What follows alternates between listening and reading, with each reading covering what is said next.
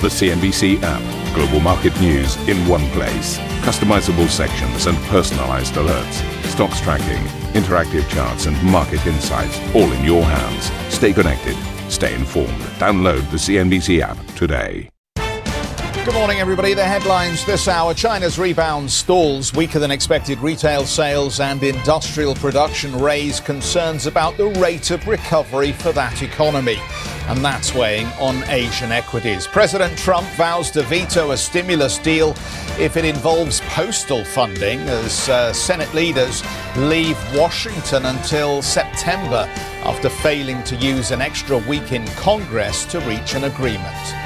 This will be one of the greatest frauds in history. They're not going to get the $3.5 billion, therefore they can't do the universal mail-in vote. Israel and the UAE agree a peace deal that'll see Israel cease its annexation of parts of the West Bank. UAE Foreign Minister Anwar Gargash tells CNBC it's an historic moment. We are really sort of diffusing a real threat on a two-state solution. We're not really putting together a roadmap for peace. This is really up to the Palestinians, up to the Israelis, up to other traditional brokers such as the Americans. And France warns of reciprocal measures after Britain decides to impose a 14-day quarantine on travellers starting tomorrow morning.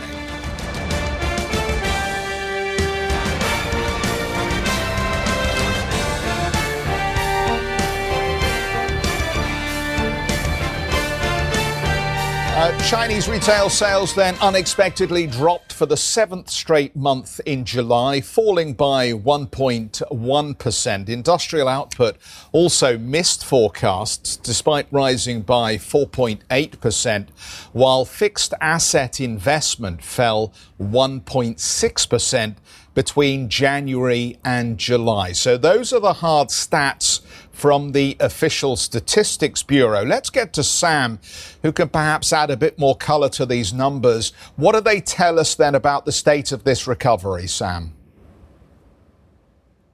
Good morning to you, Jeff. Well, I mean, this data out today goes to show that, things are continuing to improve in China, but it was the pace of that economic activity that fell short of expectations. And officials say there is still pressure on employment. We saw the unemployment rate remain unchanged from the previous month at a relatively high level. And that is certainly concerning for authorities. But as you suggested there, it was those retail sales that were the big disappointment. We haven't seen a positive reading all year. So really, these are lagging the recovery as, there are lingering worries about these jobs, but also pay, really forcing people to tighten their belts. Perhaps that resurgence, that spike in cases of coronavirus we saw in July over in China may have perhaps made people a little bit cautious about going out and spending their money. But certainly these numbers are not what we're used to seeing in China. So I think, if the Chinese consumer is anything to go by, we certainly probably have a long way to go in terms of a full recovery. What is offering some relief, though, is that industrial output, which rose 4.8%, as you mentioned. It was the same as June. It was worse than expected, but it was still the fourth month that we've seen of growth, as domestic demand has certainly been holding up well, as we have seen this boost in infrastructure spending by the Chinese government, which economists say is really being used to mitigate some of these external risks like trade pressures from the US, but also coronavirus. And just for an example, we are now seeing that China has now said it plans to expand its huge railway network by 1/3 by 2035 to try to support the economy. And fixed asset investment year to date came in bang on expectations. Officials say investment is recovering on policy support as well. So, all in all, the data does sort of paint a picture of still an uneven recovery in China like we saw in Q2. And I think the timing is certainly significant given that, these trade talks are happening between China and the US this weekend. Certainly as far as Beijing's concerned, I think the strength of the Chinese economy is being looked at as key in the face of some of this US pressure, Jeff. Terrific, Sam. Thank you very much indeed for that. And somewhat confusing given the stronger auto sales print and some of the strong numbers we saw elsewhere. But let's push on and we'll get some analysis on this in just a moment. US and Chinese officials are set to hold a virtual meeting this weekend to review the progress of their Phase 1 trade deal. This as the relationship between the two countries has deteriorated in recent months, with President Trump threatening to end the agreement over China's handling of the pandemic and a new security law in Hong Kong. Tensions have also risen over a potential US ban on Chinese-owned video app TikTok. White House economic advisor Larry Kudlow has warned big differences remain between both sides, but added he is satisfied China is making progress in meeting certain commitments on the trade agreement, saying the country has, quote, really picked up imports of US goods. Meanwhile, Secretary of State Mike Pompeo called for high-speed wireless networks to ban Chinese companies like Huawei, which he accuses of sharing personal user data with Beijing. Speaking during a visit to Slovenia, Pompeo said the private information of Americans and Europeans must be protected. It is absolutely critical that every nation makes a good sovereign decision for itself about how private information of its citizens is going to be handled. And what we want to make sure is, all of us, America too, that we're getting it right. That the people who put the infrastructure in place, the countries from which those systems emanate, don't have ready, easy, automatic, mandatory access for their national security system. I'll just be very blunt. That's an absolute imperative. It's an imperative then larger for Europe and the United States to work together, because we have information that goes back and forth. We have American citizens that travel across networks that run all throughout Europe. And so it was very important that we get this right. Mike Pompeo there. Well, Janet Murray joins us, Investment Director for Brewin Dolphin. Janet, let's just pick up on the retail sales number with you, if we might, here out of China. At negative 1.1%, it is better than the June number that came in at negative 1.8%. But it seems somewhat at odds with the better July auto sales data we've been looking at and some of the improvements in housing trends. What do you make of the figure? So I think, the disappointment in retail sales, it may be because there has indeed been some spikes in cases locally in various parts of China. So I think that could have potentially deterred people from going out more to spend in restaurants and in shops. And of course, I think the labor market situation there is still uncertain. So if you're a consumer, you probably would want to save more at the moment. I mean, Chinese, they do love to save generally. So I wouldn't be surprised if they're still in a bit of a more cautious mode. In terms of the more durable purchases, I think that could be because of potentially government stimulus. Maybe there were price cuts, the slash in prices that make these more attractive. And, I personally think that the disappointment in retail sales could be more because of people they just don't want to go out to spend, because Chinese people are generally being more cautious of the virus. They just don't want to get caught in the health front. Just to make the point clearly to our audience, the auto sales number was a positive 12.3%. So it really looks out of whack a little bit with that overall weakness that we're seeing in the retail trends generally. But let's move on. So given that we see this reluctance to go out and spend at the moment, how easy will it be for China to meet its obligations under the trade deal with the United States? What was it they're supposed to spend a combined $200 billion over this year and next to satisfy the trade agreement? How are they going to do that if retail sales are still so weak? Yeah, first of all, China is already lagging the commitment of buying obligations. So that's the first thing. So that may potentially hinder the trade talks we're going to see on Saturday. And I think a lot of these products being committed to are agricultural products like soybeans. So these are more kind of, consumption for food, the daily necessity for people, for farming, etc. So that part of the commitment could potentially be more fulfilled. But I generally think, the fulfillment of the 200 billion of purchase over this year and the next is probably difficult to achieve. But, there's a clause in the trade one phase deal that if there's an unforeseeable natural disaster or phenomenon, then, China may not commit to this. And I'm sure this pandemic qualifies as one of these unprecedented situations. So that there would be a very difficult talks ahead. And I think that both sides don't want to deviate too much for now because, the economic situation in both countries is certainly not favorable for further derailing of talks. Yeah, I mean, you've pointed to the current level of stress in the relationship. Is there any reason to adjust positions in portfolios going into the weekend in anticipation that there is the potential for them to go badly wrong? Do you think there's going to be any impact on portfolios from the weekend talks?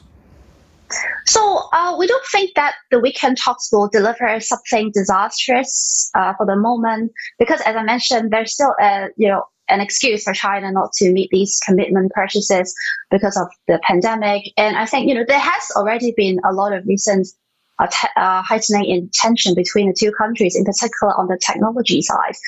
And what we've seen from markets actually is still, despite this geopolitical tension, markets are still making highs in the past week. And so I think, markets are still kind of focusing more on the better data coming out and the progress on the health front and also the very unprecedented monetary and fiscal stimulus that we're seeing. So first of all, I don't think there will be a disastrous outcome. There will still be room for talking. There will still, they will still kick the can down the road for now on the trade side, because it really will impact the real economy if they do, they can't, if they scale back on the phase one trade deal or they can't make any progress. So I think that there won't be a disastrous outcome. And secondly, I don't think markets will be too bothered by it given the recent momentum. Well, let me push back. I mean, you said recently better trade data. As we look at those numbers that are really core for the recovery in the economy, like fixed asset investment, it's still down 1.6% January to July. This is the investment in the future for the economy that businesses should be making at this point if they believe in more growth in the economy. And yet it's a negative 1.6% here. Does that imply that we may have come as far as we can in markets currently? Do you see much more room for upside at the moment? Well, I think so, because actually, the current data, we're still in the pandemic. We're not over yet. So I won't be surprised if data are still on the weaker side for now, although there has already been some improvement. So first of all, that's, we're still in a difficult situation. Let's not forget that. And secondly, I think, looking at the money supply data in China, there seems to be some improvement. And I believe that the government would continue to stimulate or increase the stimulus if there is a need to do that. And also, I think, first of all, the fixed investment would start by the state. And I think, there's still a lot of room for investment in China, not just the railway sector, but in terms of the technology, infrastructure, and the innovative side of the country. I mean, we all know that China and US are decoupling in terms of the technology state. So I think there's still a lot of room for more investment in this area. So it's not just the kind of old industry that needs investment, but from the private sector, it's all more on the tech side. That's for the future. Janet, good to talk with you. Thanks for giving us your time this morning. Janet Mui, Investment Director for Brewin Dolphin. Initial weekly jobless claims in the US have fallen below 1 million for the first time since the beginning of the pandemic. That beat expectations. Total claims came in at 963,000 for the week ending August 8th. That's down from nearly 1.2 million the week before. Continuing claims are also down to 15.5 million. The drop follows the expiration of the $600 Paycheck Protection Program at the end of July. President Trump says he'll continue to oppose the Democrats' calls for an additional $25 billion of funding for the U.S. Postal Service as part of the new stimulus bill. He said he would veto a deal that included provisions for mail-in voting. Democratic rival Joe Biden has called his stance, quote, an assault on democracy. The Senate has adjourned until after Labor Day on September the 8th without reaching any agreement on a new stimulus package.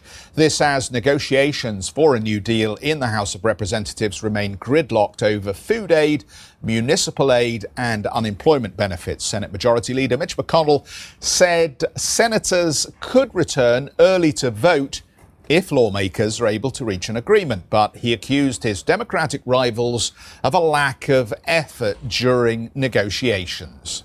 The Secretary of the Treasury and the White House Chief of Staff have given ground.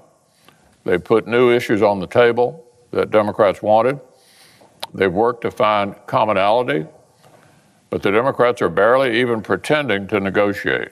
Barely even pretending. Mitch McConnell there. Let's have a trot over to the wall then and just show you how bad it was. And to be honest, it wasn't all that bad as we came to the close for the US session here. And the Nasdaq is hanging on to this 11,000 level. So even as we've talked all week about is there a rotation into cyclicals that reflect a recovery in the underlying data points, you know what? There are still plenty of people out there that feel that we are going nowhere on interest rates. We are not going anywhere particularly quickly on growth, and that there are lots of good reasons then to stay with companies that can demonstrate a higher earnings trend, and that represents a lot of those FANGs and technology stocks.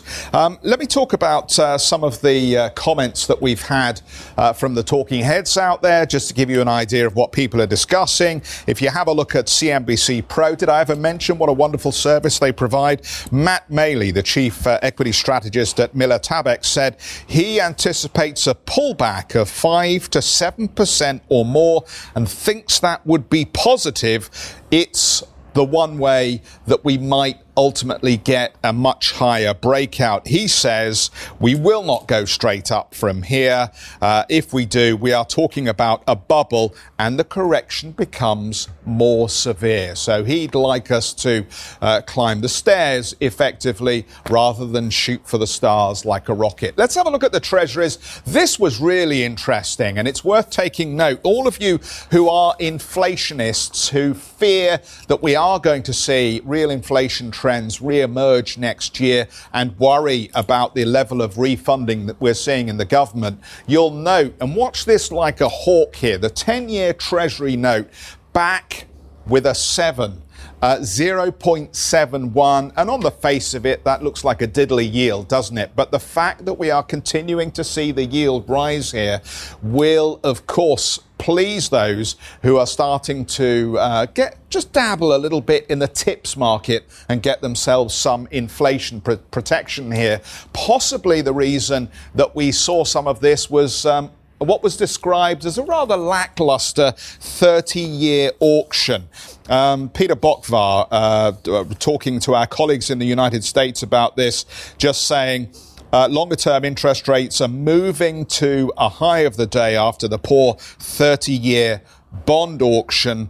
The bid to cover was 2.14, the lowest since July 2019 and below the one-year average of 2.35. The issue, if you're not familiar with the terminology, the bid to cover just represents how much demand there ultimately is to own this little bit of paper. And obviously, the market is incredibly sensitive to the idea that we might at some point get to what they call a buyer's strike when the bond investors decide, you know what, we just don't want any more of this paper at this price. And that's when you start to see yields move significantly higher. And boy, would that be a bit of an earthquake for those who are pricing in very low long-term rates.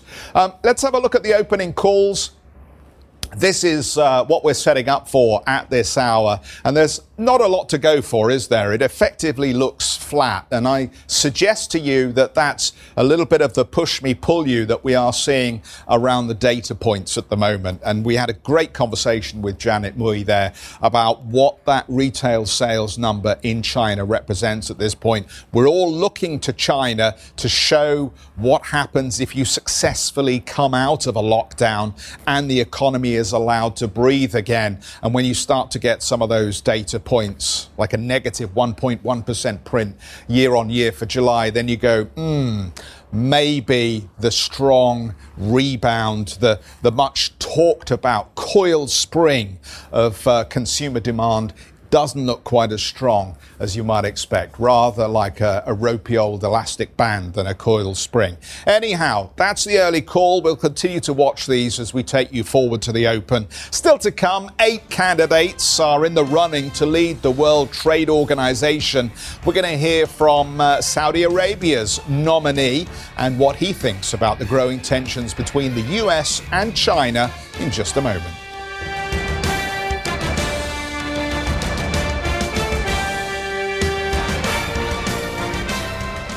Ambition to me is about doing better. I think ambition creates a pathway. The best advice I can give to someone starting off a career is don't have a career, have lots of careers, try loads of different things. Talk to people and put your ambition out there. I don't feel that I've hit peak ambition because it's a learning journey. CNBC is where ambition meets opportunity. What does living ambitiously mean to you? Hear it from our CNBC anchors, reporters and global business leaders on CNBC.com.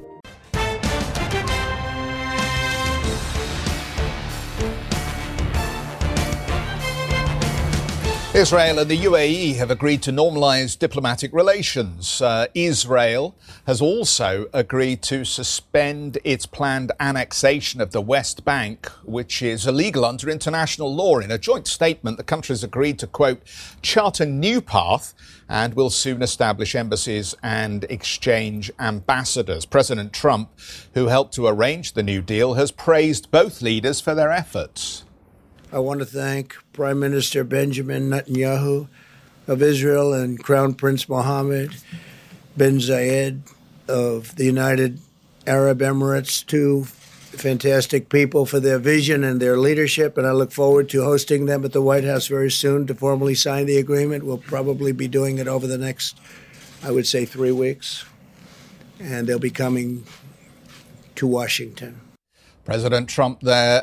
Dan, those of us who've been around long enough to remember Camp David and Yasser Arafat and the various handshakes and photo opportunities will look on this optimistically, but with a skeptical eye. Why will this deal be different from all those in the past that have foundered?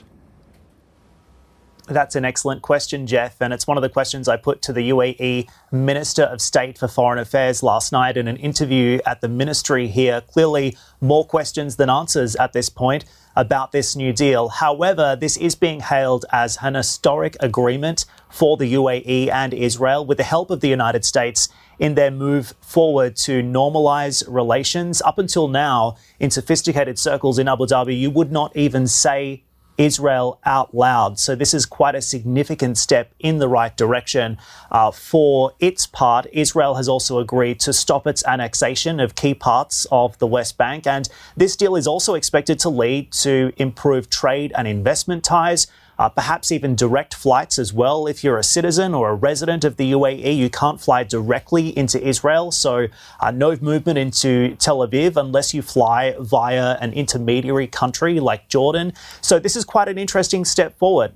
But at the same time, of course, the deal is not perfect. Saudi Arabia, which is, as you know, Jeff, the largest economy in the region and a critical strategic ally for the United States in the Middle East, has so far stayed silent. At the same time, we also have the Palestinians who say this is a dangerous deal, and they've called for an emergency meeting of the Arab League. And just in the past hour, Iran is also kicking off. So I discussed these issues with the minister last night, and I began by asking him how this deal came to be and why now makes sense. Listen.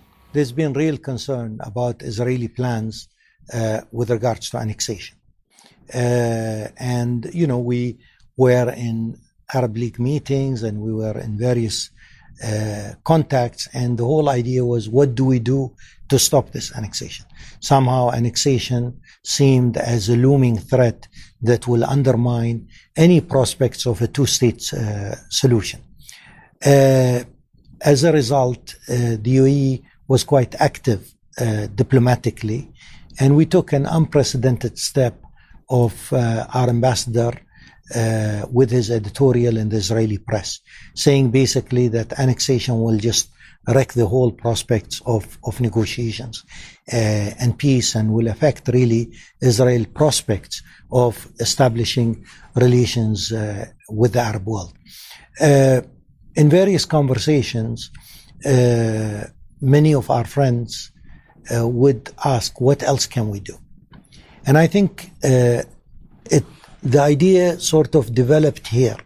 I can't really pinpoint a certain moment, but the idea developed that why don't we actually create a win-win solution? The critics might say, though, that this deal looks weak without a commitment from Saudi Arabia. Saudi Arabia has been leading this regional blockade since it began. So where are the Saudis in this deal? I think Saudi Arabia is one from our sort of pan-Arab vision. Saudi Arabia is one of two major pillars.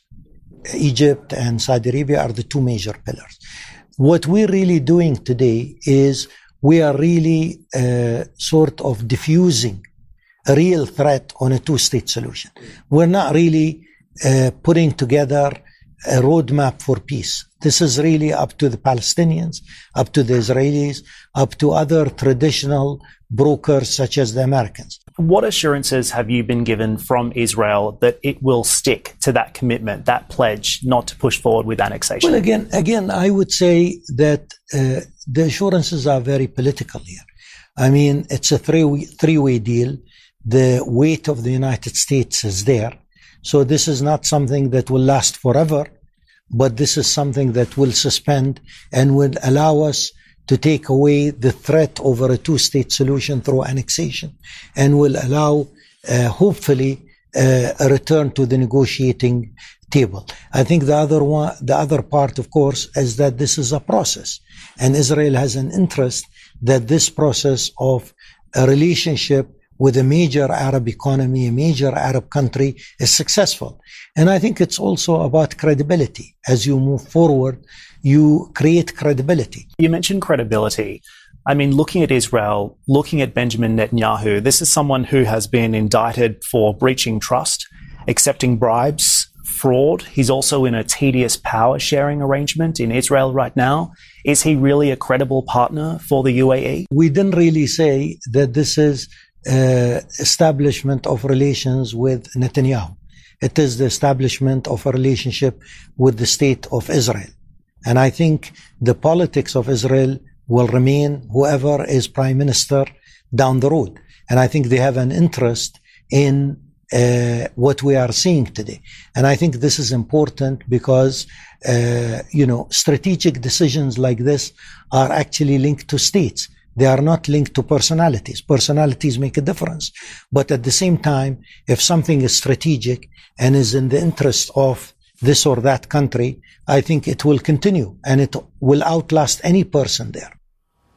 Jeff, the UAE Foreign Affairs Minister there. Back to you. All right, terrific, Dan. Thank you for that. The race to replace Roberto Azevedo as the Director General of the WTO is in full swing, with 8 candidates vying for the position. Azevedo announced he would step down a year ahead of schedule, sparking the election in an exclusive with Hadley. Saudi Arabia's WTO Director General candidate Mohammed Al Tuwajer told CNBC he's optimistic about US-China relations despite growing tensions between the world's two biggest economies. We should look at the negotiation. The fact that US and China managed to go through negotiation and do phase 1, I think is very encouraging. That means things can be delivered with negotiation. So if we manage through the organization to prove there is progress, accountability, trust, credibility of the system, I think we can achieve a lot with negotiation, not only between US and China, but with everyone else, with every other situation. Thank you for listening to Squawk Box Europe Express. For more market-moving news, you can head to CNBC.com. Or join us again on this show with Jeff Cutmore, Steve Sedgwick and Karen Cho, weekdays on CNBC.